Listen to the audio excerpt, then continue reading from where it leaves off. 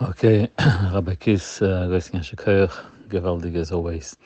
Just want to say just want to say a few points. B'Shuschem, I'm not adding anything. Okay, so number one, I saw a gewaldige line. I cannot say it as beautiful as I saw. I don't remember exactly where I saw it, but it said over there that depends how you look at life. If you look at it as a vacation, or you look at it as a business trip. If somebody is going to a hotel for vacation, and the weather didn't work out right, and the room was not exactly right, and all the different details did not work out exactly, so it's a vacation that didn't work out right. But if he is going to a hotel, not for vacation, he's going for a business trip, and the hotel was not exactly right, and the weather was not exactly right, but like the question is, was I matzliach in the business that I went to do? Yeah, he was very matzliach. So like the hotel and all the different details, it doesn't matter so much because that was not the goal. So if somebody is coming to this world and they think that he's over here for a vacation trip, so life is not exactly a vacation.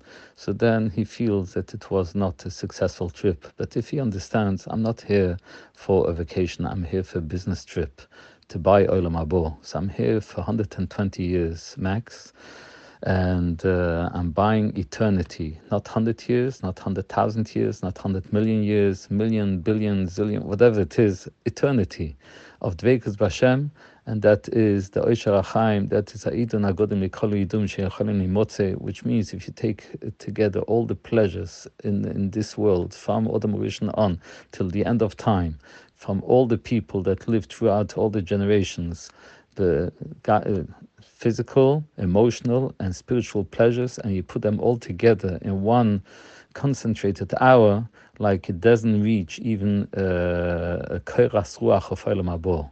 And the Sforim say koiras ruach, that is like you're sitting in the room in a hot day, and a few windows are open, and suddenly a breeze comes in. Geschmack. So the whole Tanuge Olam Hazeh, beguf, v'nefesh, and Ruchnius, you put everything together, doesn't reach even a koiras ruach, not a real enjoyment of Olam Habo.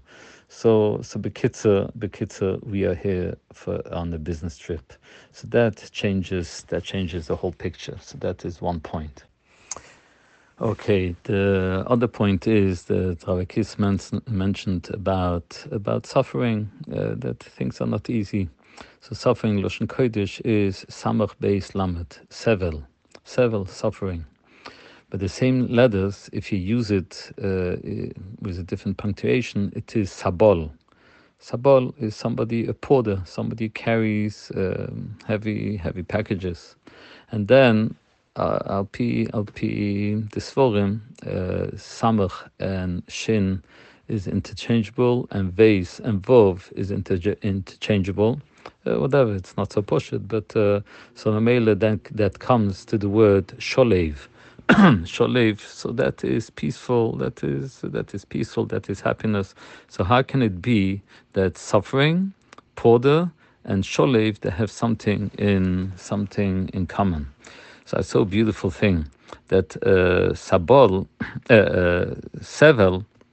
is somebody, let's say Rahman al he's in prison, and they want him to suffer. So every day for 10 hours he has to carry over there 50 pounds. So that is mamish suffering. Now you've got somebody he's a strong person, and he wants to make a living, and he becomes a porter. So for 10 hours a day, he's carrying packages of 50 pounds from one place to the other place, and he makes a living. Okay, so what's the difference between the first one and the second one? The first one is suffering for no reason, no gain, just because they want that he should have pain. So that is painful, that is sevel. But like now he's doing the same thing exactly, but now he's doing it to make a parnosa. So okay, so it's not easy, but Baruch Hashem, I make a living, I can feed my family. And the third one is sholev. and that is that he's carrying the same 50 pounds, but it is 50 pounds of gold and diamonds and silver, whatever, and he's carrying it for himself. So he just has to empty a place where there's all this gold and silver, and he's carrying halavai for 10 hours, all those things from one place to the other place, and it is his own. Like, you take whatever you take in those 10 hours belongs to you. He's not suffering, and he's not a porter. He's a rich and a happy man. Like, after those 10 hours, he's arranged for life with parnosa. So the kitzur, the first one, sevel, is he's suffering for no gain. The second one is suffering, but he's a porter, and it's hard, but he's making parnosa. And the third one, he's caring for himself. So I saw that legabe Yiddishkeit. There are people that like, they don't understand what Yiddishkeit is about. So they're suffering. I have to do it because my grandfather did it, and my father tells me that I have to do it, and I don't see any gain in it. So he's suffering. The second one is doing Yiddishkeit, like, okay, it's very hard, but like, I'm getting Olam Habo.